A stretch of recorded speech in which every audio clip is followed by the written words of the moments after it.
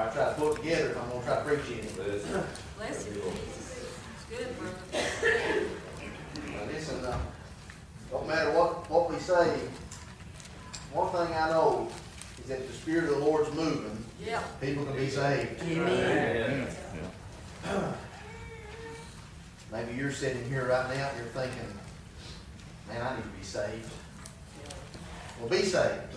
Amen. Call upon the name of the Lord. Those that call upon the name of the Lord shall be saved. Amen. Trust Him. Trust Him. I'm nervous this morning. Man, I've been nervous all week. Bless him, Lord. And as we talked about it last week, and as I said last week, I'm going to try to start today, and we're going to work our way through 1 Corinthians. And I want to tell you all how much I appreciate the different people throughout the week who took a few minutes to encourage me.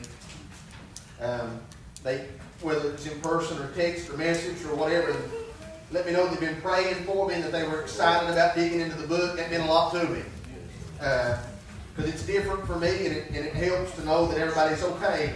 And that I'm not disappointing nobody or whatever the case may be. And so I just want you to know this morning, to stand, that I love you very much, and I'm thankful for this church. I'm thankful for the Word of God. I'm thankful for the Spirit of God. It helps us to understand the Word of God. And so you pray for me as we go through this, because no doubt there'll be, I don't believe it'll be today, but no doubt there'll be some challenges for us as we dig into 1 Corinthians. And particularly for me, as I have to stand and read those things that might be challenging. And so you pray for me during that. I believe that there are things in this Bible that are rarely preached, rarely discussed, and it's because people just like me don't always like it. They don't always want to obey it, or they don't always want to try to understand it. It doesn't make us comfortable all the time. In fact, there's a lot of things in this Bible that make us uncomfortable. Would you say amen to that? Amen. There are things that make us uncomfortable in here, but let me assure you of something about God's Word this morning, and I believe this. God didn't give us His Word to make us miserable. Amen. God knows better than anyone what leads to real peace and real joy. God wants us to be able to abide in His love. That word abide means something. It means to be stable, to be fixed in something. God wants us to be able to abide, to be fixed and stable in the love that He has for us. A scripture came to mind. We're going to Corinthians, but I'm going to read out of John just for a second. But a scripture came to mind in John chapter 15, verses 9 through 11. Jesus was talking. He said, and listen, there's great comfort in this scripture. Just look at that first part. As the Father loved me, I also have loved you. Man, that's amazing. We take it for granted. We're so used to it, and we're so used to hearing about it. But what an amazing thing to think like the Father, as much as the Father loved the Son, He loves us. Amen. And He encourages us. He says, just abide in my love. Just be fixed, be stable in that love that I have for you. And then He tells us how to do that. He said, if you keep my commandments, you'll abide in my love. He's not saying if you break my commandments, I'll stop loving you. He's saying if you keep my commandments, you'll remain stable and fixed in my love. That's where He wants us to be. Nothing can separate us from the love of Christ. Amen. Nothing can. But if you want to abide, if you want to be fixed and stable in that love, you need to keep His commandments. Yes. Amen. He said, just as I have kept my Father's commandments and abide and am fixed and stable in His love. Now look what else He goes on to say. These things I have spoken to you, that my joy may remain in you, and that your joy may be full. Amen. What a Savior. Amen. Who doesn't just want us to be saved. He doesn't just want us to be in. He wants us to have fullness of joy. To experience His love. To abide in that love. That is a spectacular promise. That if we keep the commandments of God, we will remain fixed and stable in the love of the Savior, and that our joy can be full. Hold on to that promise as we read through Corinthians, because there's going to be things that you're going to be tempted when we approach certain sections and certain topics throughout this book. You'll be very tempted to feel upset about them. They may feel personal to you. Sometimes when God speaks to me, when I get in the Word of God and I read something, it can feel very personal. It can hurt. Amen. But God chastens those that He loves. Not so He can make us miserable, but so that we can abide in His love and our joy can be full. Now, no chastening, and I don't have this scripture up there, but no chastening is good for the moment. Nobody likes it when they're going through that. But afterward, the Bible says it yields a peaceable fruit. I like that, don't you? Amen. That we know that when God is working in us and showing us things about ourselves that need to be chiseled away, that behind the hurt and the pain of what He's saying, and maybe the frustration that we feel that happen to hear that we're not living right or doing right or thinking right about something, behind that, God is working in us a fruit of peace and joy and love. And I believe those are things we all want. Just remember, as you go through that, remember that promise. And remember that, listen, the narrow and straight road is the road that leads to life. There's a broad road that a lot of people are walking on. It does not lead to life. But there is a narrow road, a straight road that does. Amen? Yeah. Now I'm just prefacing for you. I'm just giving you I'm really pepping myself up. I'm giving myself a pep talk. So you just have to endure this part with me. These are the things that I've worried about, right? That some folks will be upset or get mad over certain things, and these are things I have to work through. Right? You may also find that it's slower paced. And you want that fire-fueled sermon. You want that excitement. And I understand that. I like that too.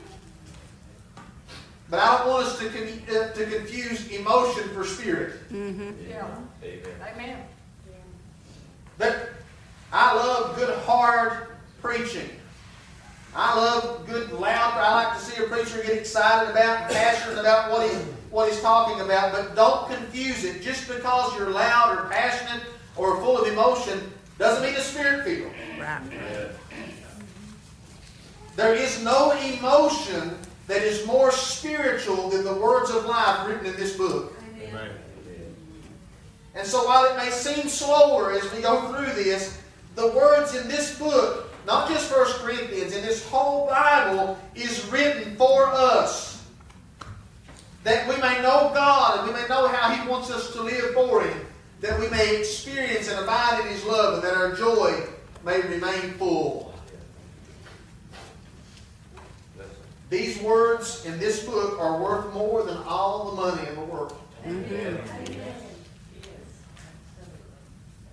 I wouldn't trade one of them for all the money. Now, one other quick thing, and I'll try to get on with this.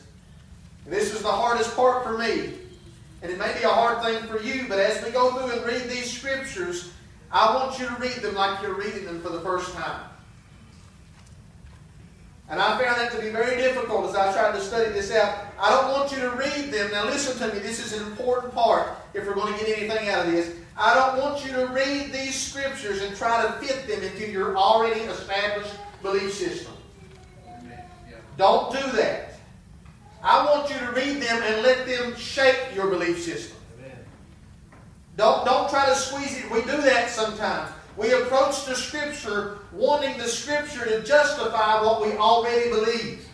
Amen. But what we have to do is approach the Scripture and let that Scripture change our position or give us the position that we need to believe.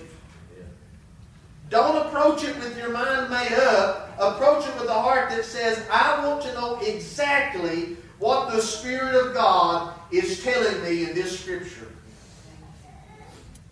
Not with the mindset, okay? Not with the mindset of, well, I'm a Brethren, or I'm a Baptist, or I'm a Pentecostal, or I'm a whatever, a Methodist or a Presbyterian, and so this is what I believe. Approach it with the mindset of, I'm a child of God, and I want to believe His Word. Amen. I want to believe I want to believe in His truth. I want to believe in His way. The reality is that whether it's Baptist, Pentecostal, Methodist, Presbyterian, Brethren, or whoever, that those people can be wrong. Right. God's Word is not wrong. Amen. So I want to go God's way. And we'll need God's grace to understand it. Amen? And if you can say amen to that, if you can say, I'll approach these Scriptures with an open mind to hear what God is trying to speak and not bring my bias into it, then I believe that God's going to do amazing things as we study this book together. Okay?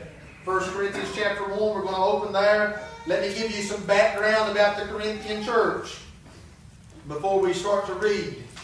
Okay, the city of Corinth, and not to bore you. Okay, but I told you to be slower, and we're just going to have to go through it. I'd like to be preaching up a big storm too, but this is what we're going to do.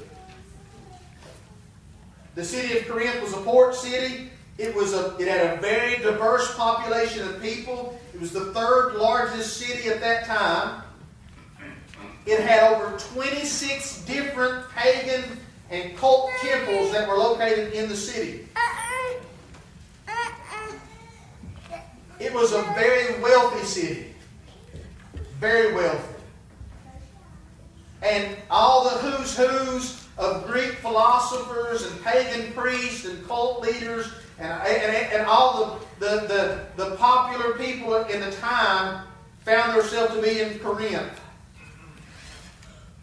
And somebody every day was in the streets of Corinth, and you can go back and read the historians who wrote they were always out in the streets spewing their philosophies, talking about what they thought was their version of truth. Corinth was also a very sexually charged city. They had the temple there of Aphrodite there. They had a temple and a statue built for her. So they were wealth obsessed. They were sex and pleasure obsessed. Ring any bells? Yep. Sounds a lot like our culture, doesn't it? Yeah. They had a way about them. All these different people and religions all mixed into one place. Now, the church that was at Corinth was founded by Paul in Acts chapter 18. You can go back and read about it there. I'm not going to read that to you. But it was founded by Paul. In the church, it was predominantly Gentiles, but it had Jews in it as well, along with wealthy people, poor people, and a lot of people with pagan backgrounds. So they had all these different people with various philosophies and backgrounds and practices and traditions and all these things, and they were trying to bring all that together in the church, and unfortunately, it was a struggle. A big struggle. They were divided in what they believed. They were divided in how they acted. They were divided in how they fellowshiped and how they worshiped. They were really divided in practically every way. This church was a hot mess. Who liked that? They had developed factions and cliques. And they had all these things going on. There was a lack of genuine unity. The church was not healthy. It was not a healthy church. And so someone from the household of Chloe sent Paul a message and told him what was happening. And they sent Paul a list of questions that they had. Paul had left Corinth after getting the church started, and Apollos had become the pastor there. And so now that they were sending Paul a message and saying things are going south, right? We've got some problems, and they asked him a bunch of questions. And 1 Corinthians is Paul's response to that letter from the household of Chloe. So we got a church with a lot of problems in the midst of a very wicked, corrupt culture. And that's where Corinthians is. Now let's look at Corinthians chapter 1, verses 1 through 3. This is how he starts out. Paul, called to be an apostle of Jesus Christ through the will of God. And Sosthenes, our brother, to the church of God which is at Corinth, to those who are sanctified in Christ Jesus, called to be saints, with all who in every place call on the name of Jesus Christ our Lord, both theirs and ours. Grace to you and peace from God our Father and the Lord Jesus Christ. Almost every letter in the Bible begins with a greeting like this, so it's easy to pass by it quickly and not see much meaning in it. But when you slow down and read these greetings, usually these greetings have an important message. They set the tone for the whole letter. So let's just look at it really quickly. And I won't be doing this through every verse where we stop and talk one verse at a time. We'll start taking bigger bites, but this was important. Verse 1 says, Paul, called to be an apostle of Jesus Christ through the will of God.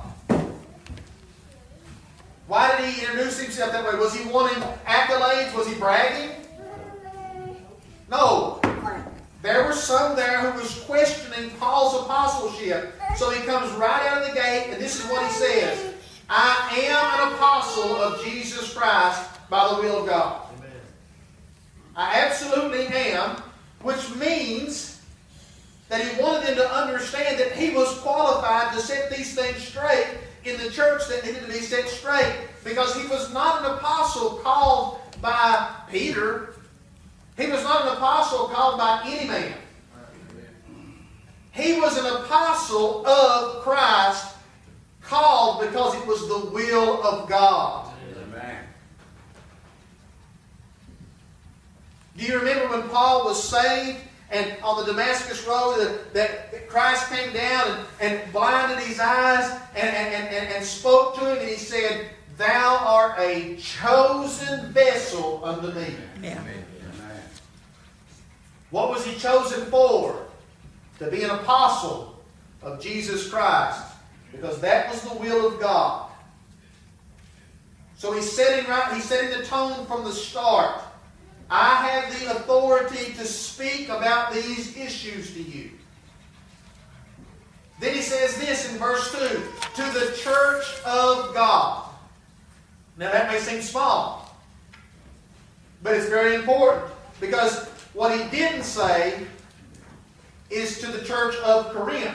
He said to the church of God which is at Corinth. Because here's the reality, and this is what we all need to hear. This wasn't Paul's church. And this wasn't the Corinthians church.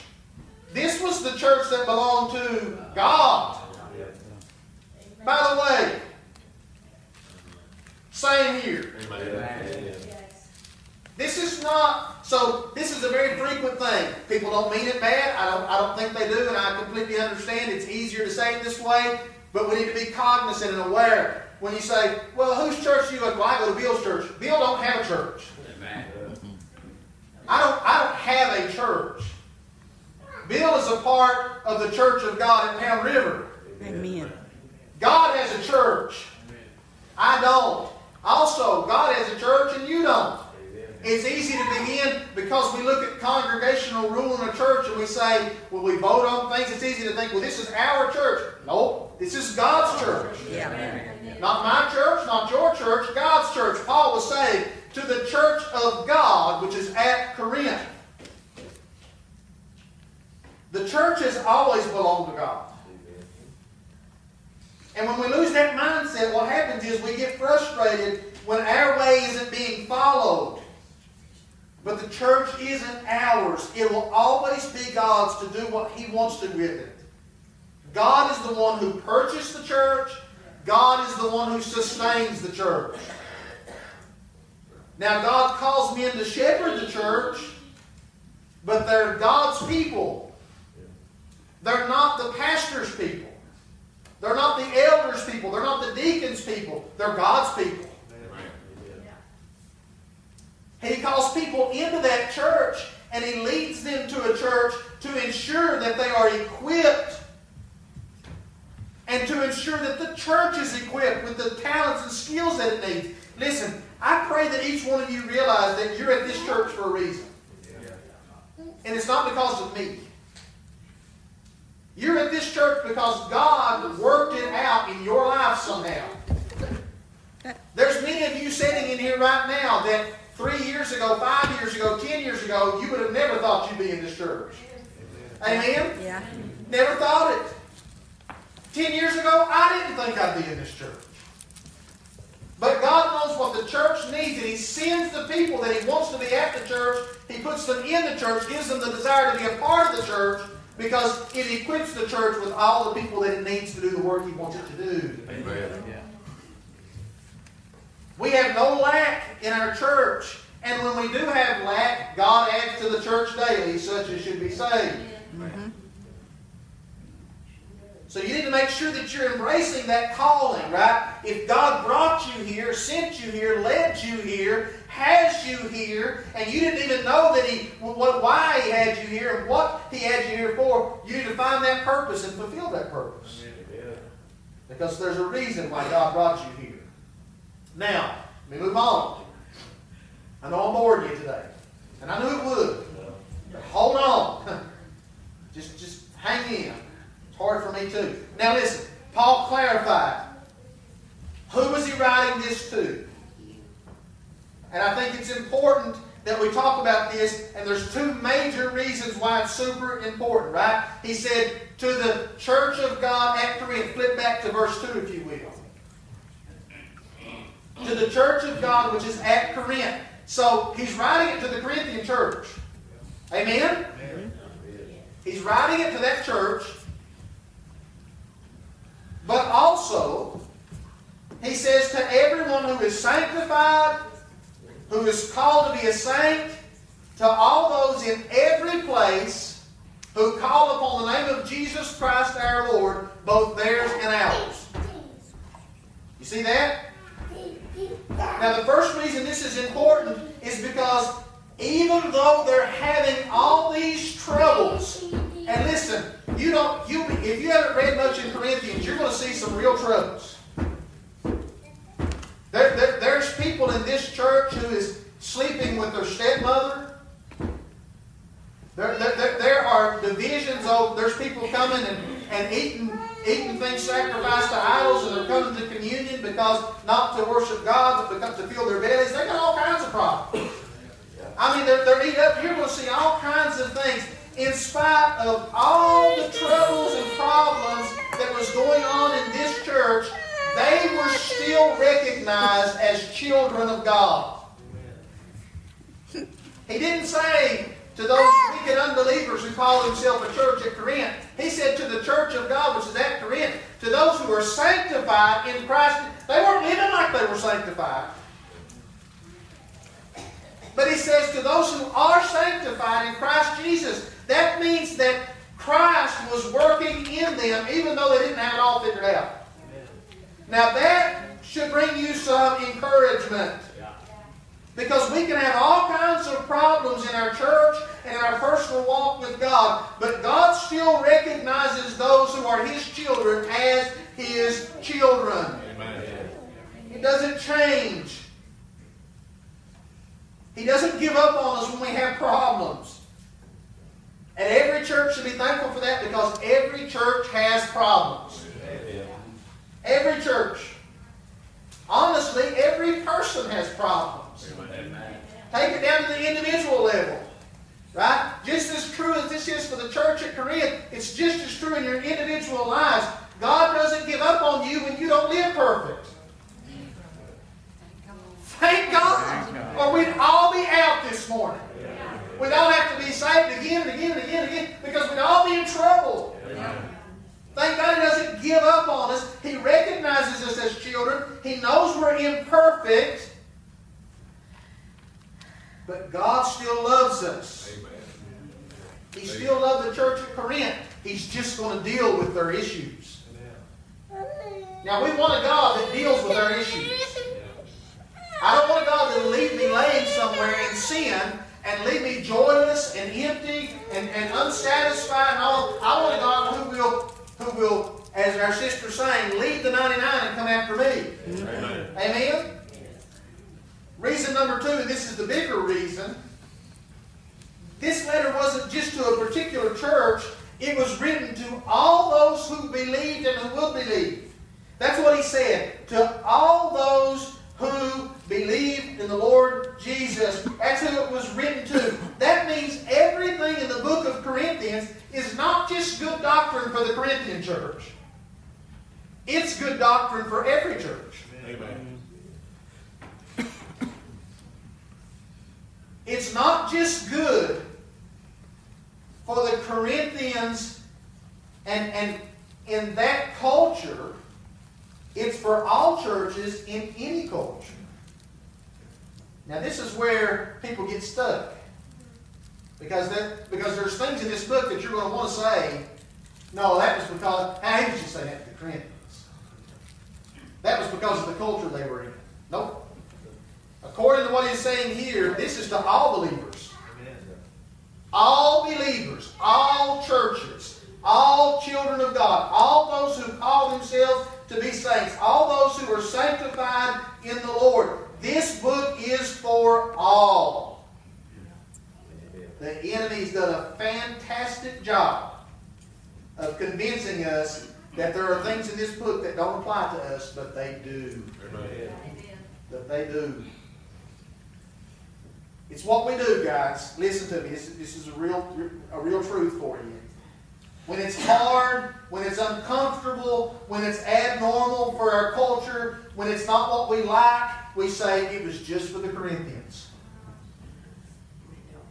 When it's easy, all of a sudden it's for us all. Right? All of a sudden we say, oh wait, this must be for me. This is a promise I can hold on to. Oh, yep, here's a commandment. No, I don't want the commandment. I want the promise. The commandments for the Corinthians, the promise is for me. Nope. Both the promises and the commandments are for all believers throughout all time. Amen. We got to hold on to that.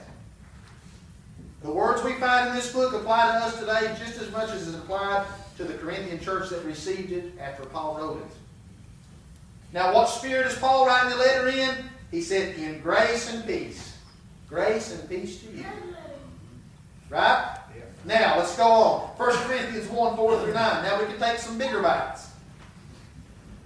I thank my God always concerning you for the grace of God which was given to you by Christ Jesus, that you were enriched in everything by Him, in all utterance and all knowledge, even as the testimony of Christ was confirmed in you, so that you come short in no gift, eagerly waiting for the revelation of our Lord Jesus Christ, who will also confirm you to the end, that you may be blameless in the day of the Lord Jesus Christ. God is faithful, by whom you were called into the fellowship of His Son, Jesus Christ, our Lord. Paul starts out a hard book by giving thanks. Now, Paul is not thankful for their division. Paul is not thankful for the problems or their sinful behaviors or their sinful attitudes. What Paul is being thankful for is for the grace that God continues to show the Corinthian church. Amen. In spite of their problems, in spite of their sinful behaviors and attitude. So he thanks God. He says that He has saved you by His grace and called you together as a body. He's given you knowledge. He's given you every gift that you need as a church to grow. He was thanking God that they had everything they needed to be the church God wanted them to be. By the way, we do too. Amen. We have everything we need here to be the church God has called us to be. Amen? Amen.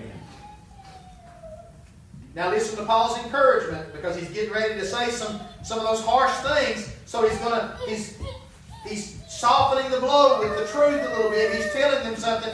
Because now listen, he's going to call out their sins.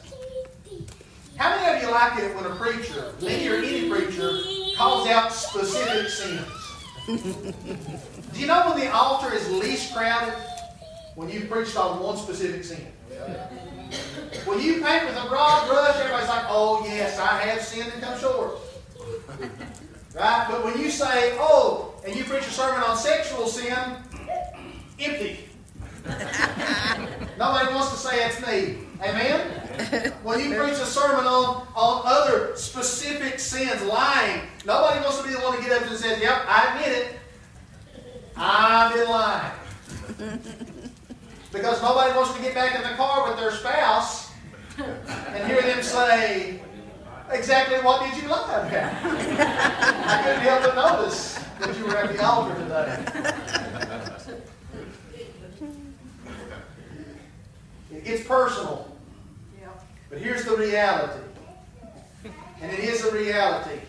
Paul's going to get specific about their sins, about their disobedience, about their faults and their wrong beliefs. And he knows all that, but he starts out with this awesome encouragement.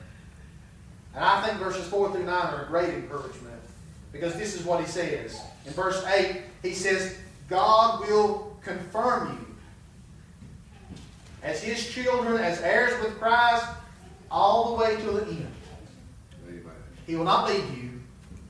He will not forsake you. He's going to confirm you all the way to the end.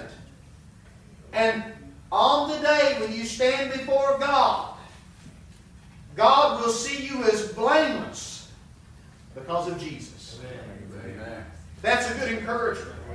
And every church needs to know that. Amen? Every church needs to understand and to hear what Paul is saying when he says those things in verses 8 and 9. Now look, just let me read it to you again. He says, Jesus will also confirm you to the end, that you may be blameless in the day of our Lord Jesus. God is faithful, by whom you were called into the fellowship of His Son, Jesus Christ our Lord. Why are they going to be blameless on the last day when they stand before God? Why would they be blameless?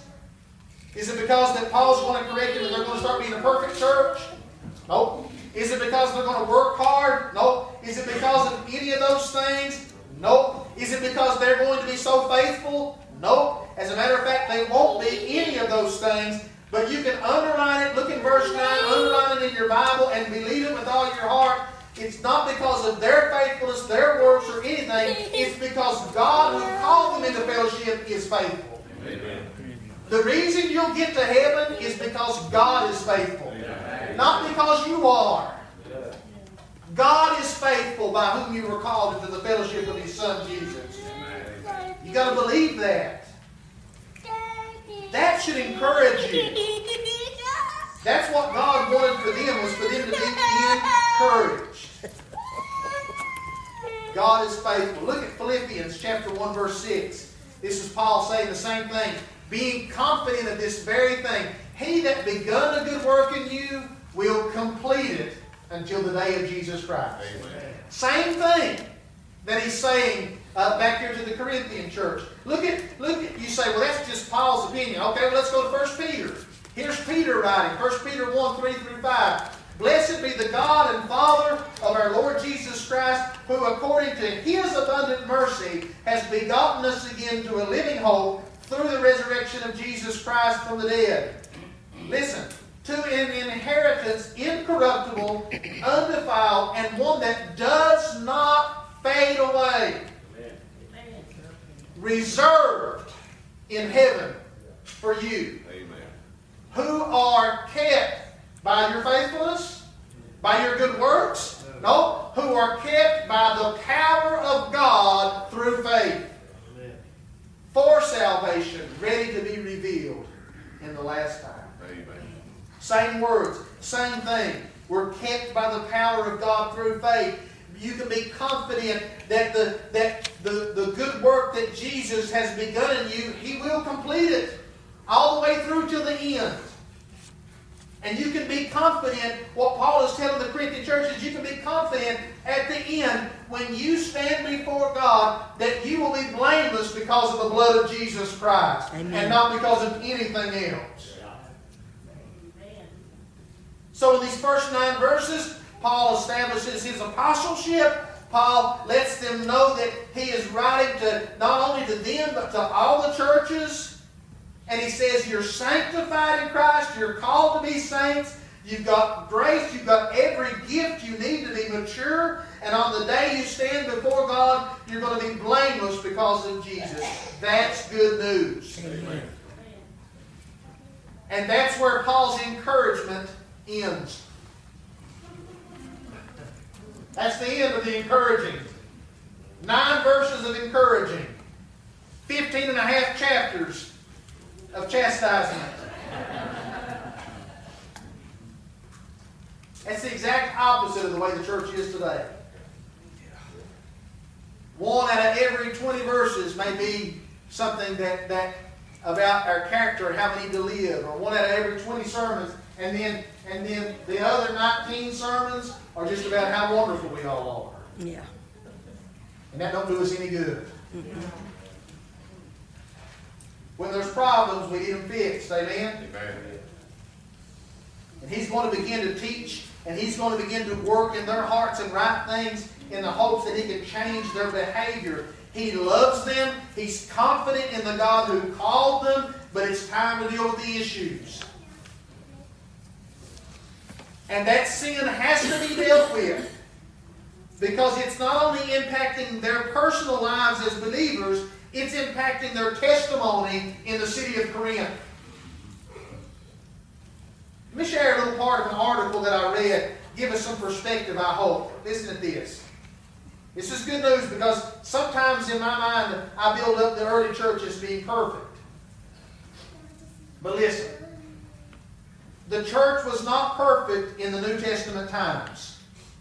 Neither is it perfect today. The same sins that Paul exposes in 1 and 2 Corinthians are present and evident in evangelical churches today. And so Paul's words of admonition and correction are as applicable to us today as they were to the saints in his day. Now this is the part I really want you to hear, okay? This paragraph.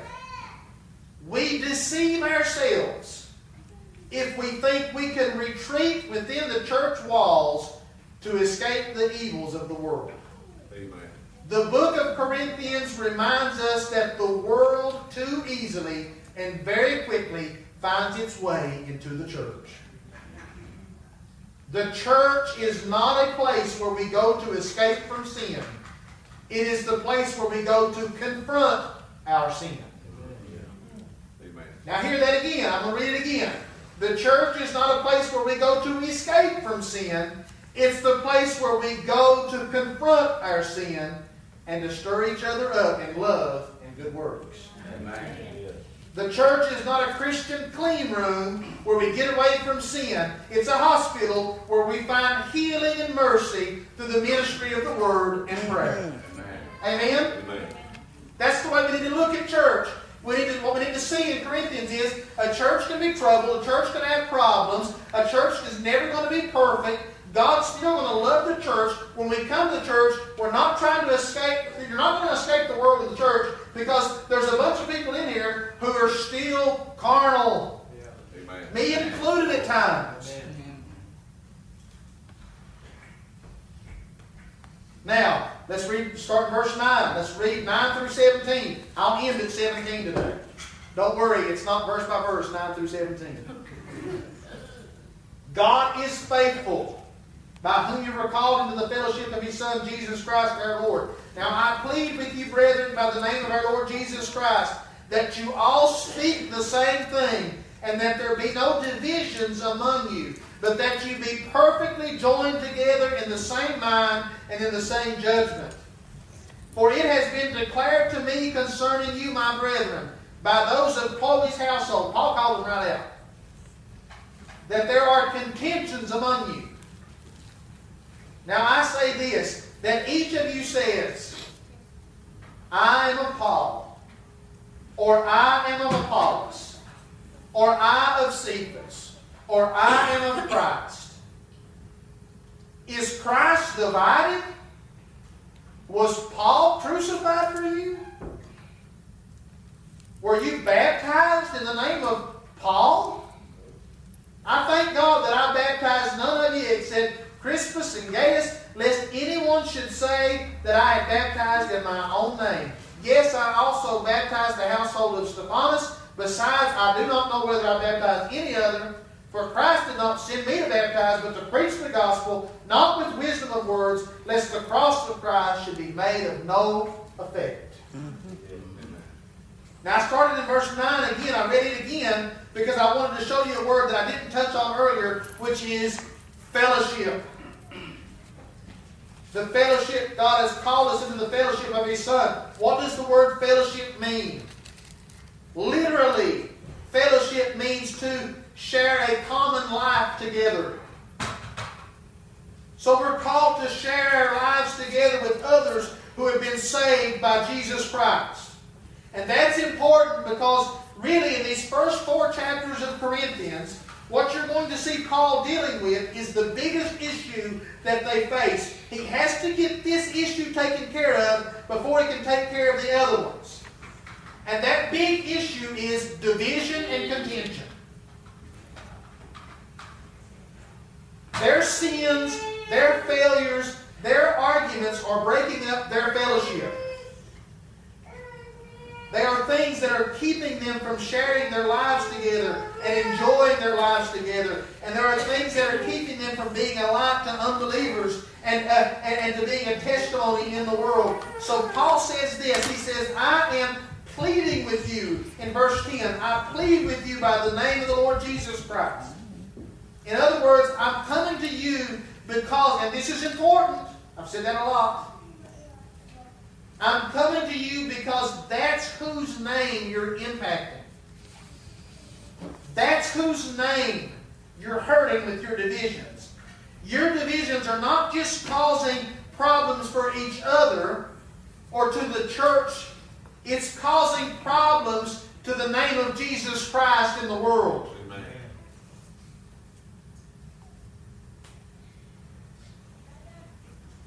When there is division in a church that does not get dealt with, the testimony of Christ in the world is negatively impacted every time.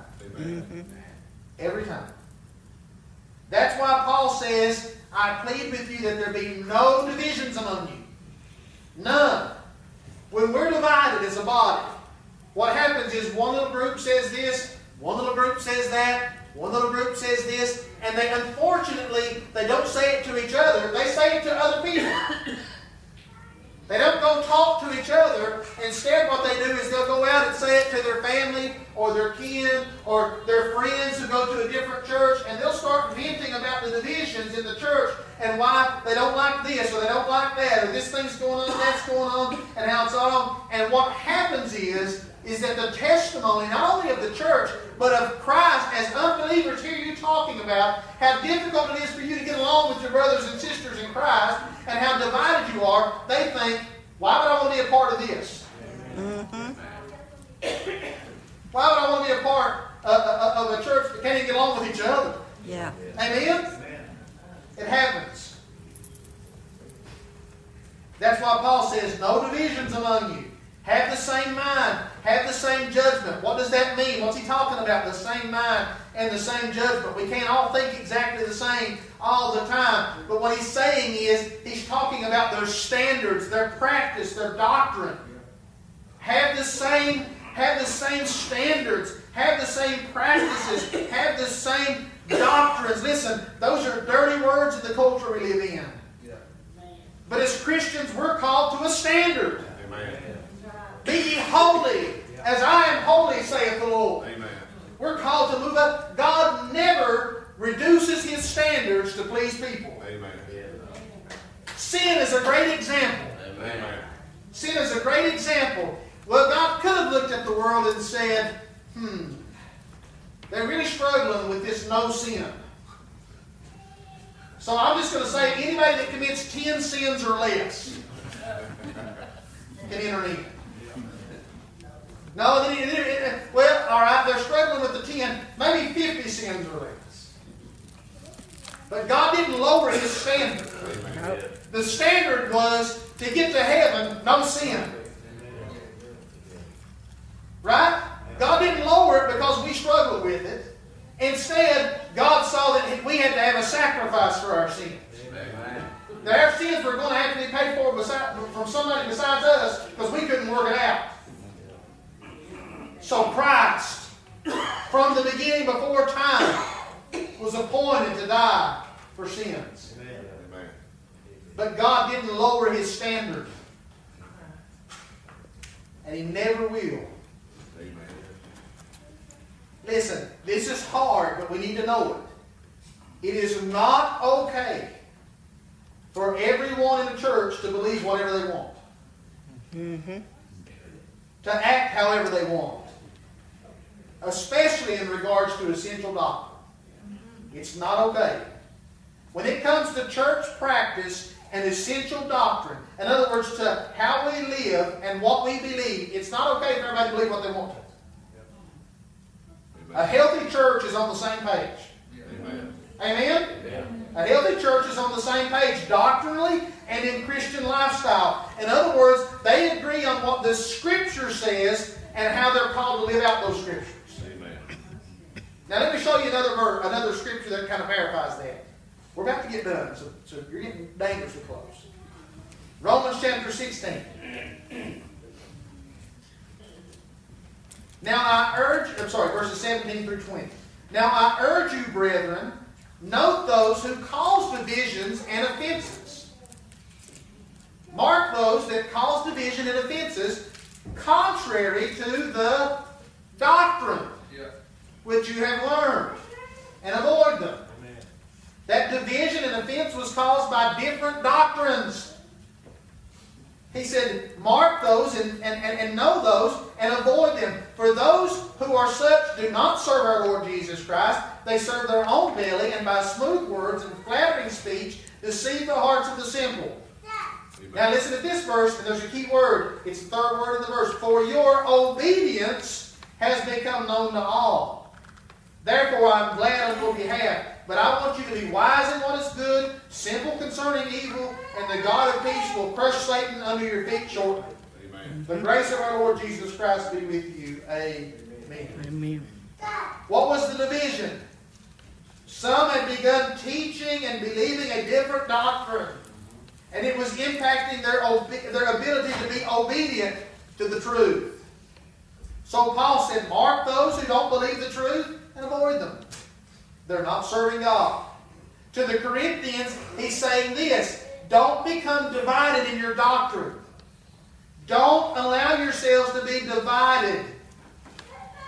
Don't allow people to pervert the truth.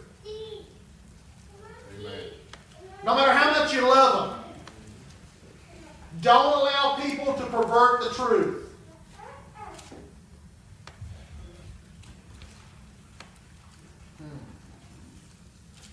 Maybe a better way to say it is Paul's encouraging them to know the truth, to believe the truth, and to obey the truth. Amen.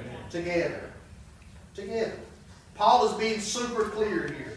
We should believe the same truth. We should obey the same truth. We should trust in the same truth. It's important that we know our doctrine, what we believe. Let me tell you something that shouldn't happen. Someone comes up to you and says, now listen, this may have happened to you. This may be one of those spots where you say, well, I don't like that. But somebody comes up to you and they say, now, what does your church believe about this or that? What does your church believe about this? And you answer and say, well, the church believes this, but now I believe. That's a division among us. Okay, there's a division there. If you don't believe what the church believes, listen, that's not to say that you're wrong and the church is right, or the church is wrong and you're right, or anything else. But if you don't believe what the church believes, you should be talking to the leaders and the teachers of that church to show them their error or to be corrected in yours. Amen? Amen? Now, it's just that simple. If I stand up here and preach something and you say, well, I don't believe that. Do me the courtesy, the loving thing to do is to come to me after and say, you said this, I don't believe that, I believe this. Amen. And then we talk about it, and if I'm wrong, I'll repent. If you're wrong, you repent. Amen. And then we walk away unified. Amen. Because here's the fact. You got to know this. The Spirit is not divided. No. One Lord, one faith, one baptism. The Spirit is not divided in truth. Listen, the basis of truth isn't what I believe or what you believe, but what the Bible says. Amen? So we've got to be able to go back to there. And Paul gives them an example of one of the problems they're having, and he says, some of you guys are going around saying, well, Paul baptized me, so obviously I'm in better shape than you. I'm more spiritual because Paul got me. And others said, well, Paul's not here. Apollos is the pastor now. I'm more spiritual because Apollos baptized me. Others were saying, well, now wait a minute, Cephas baptized me, and he was one of the first ones. And others were saying, well, wait a minute, I am with Christ. And they were having this spiritual warfare. Who was the most spiritual? And none of them were spiritual.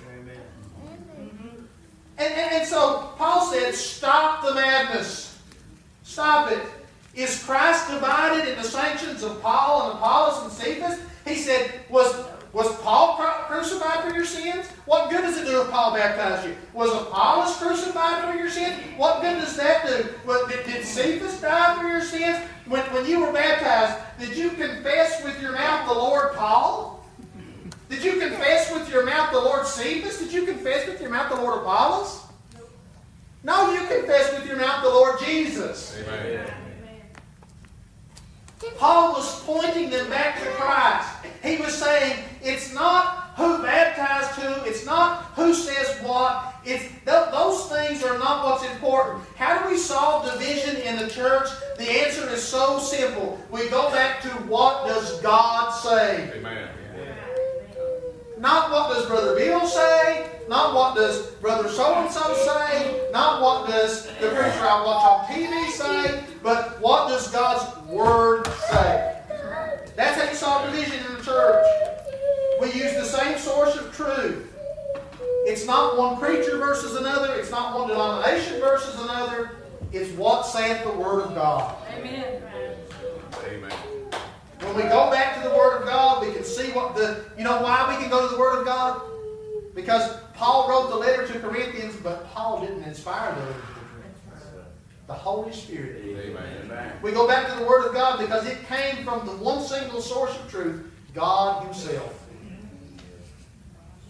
And that's how we avoid division. But what does that require of you? As I wrap it up. What does that mean for you? You say, well, that's just a lot of stuff, Bill, but this really wasn't that exciting. Well, let me tell you. Here's what it requires of us. We need to have a good knowledge of the Word of God. Amen. If we're going to avoid divisions, if we're going to not fall victim to the things that the Corinthian church fell victim to, then what's required of us is a knowledge of the Word of God. Now here's the second part, equally as important. Ready? A humble spirit. Which means that we have to be willing to admit that sometimes some things we believe are wrong. Amen? We just have to be able to admit it and say, you know what, I believe that my whole life, but I can see from the Scripture now, that's not right. Amen. Right? That applies to me and to you both. We've got to be humble and willing to be corrected by the Word. Not stuck in our unwillingness or our doctrinal mindset, but humble enough to say, wait a minute, God's Word said this, and now I realize I need to believe that. I need to hold to that. And the last thing is, you got to have a knowledge of the Word, you got to have a humble spirit, and you got to have a willingness to obey the Word. Knowledge will do you no good if you're not willing to obey it. Amen? You got to have a willingness to obey it as it's written. I believe every church has some divisions sometimes.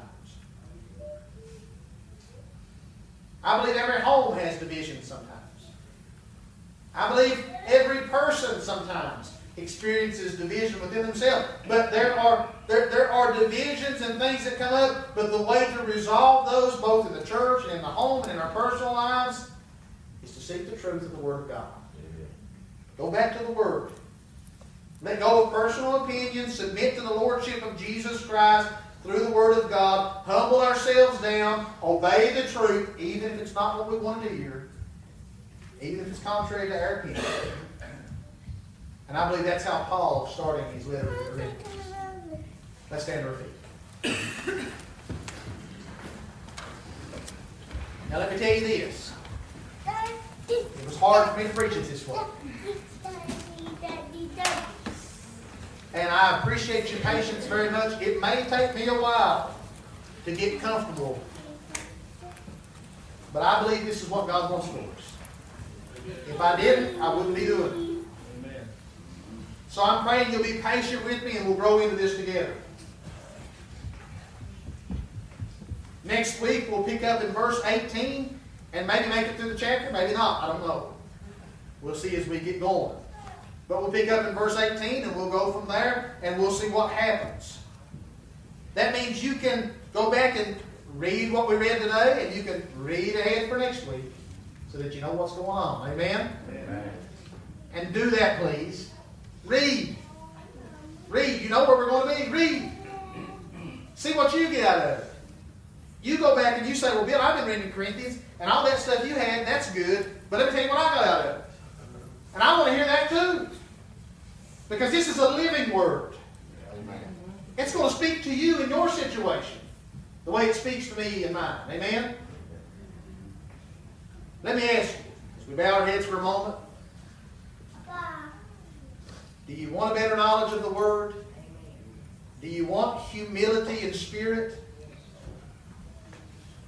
Do you desire to be obedient to the truth? Do you need to pray? Do you want this altar? If you want the altar, come. Come pray. Just say, God, the things we talked about today, I want for me.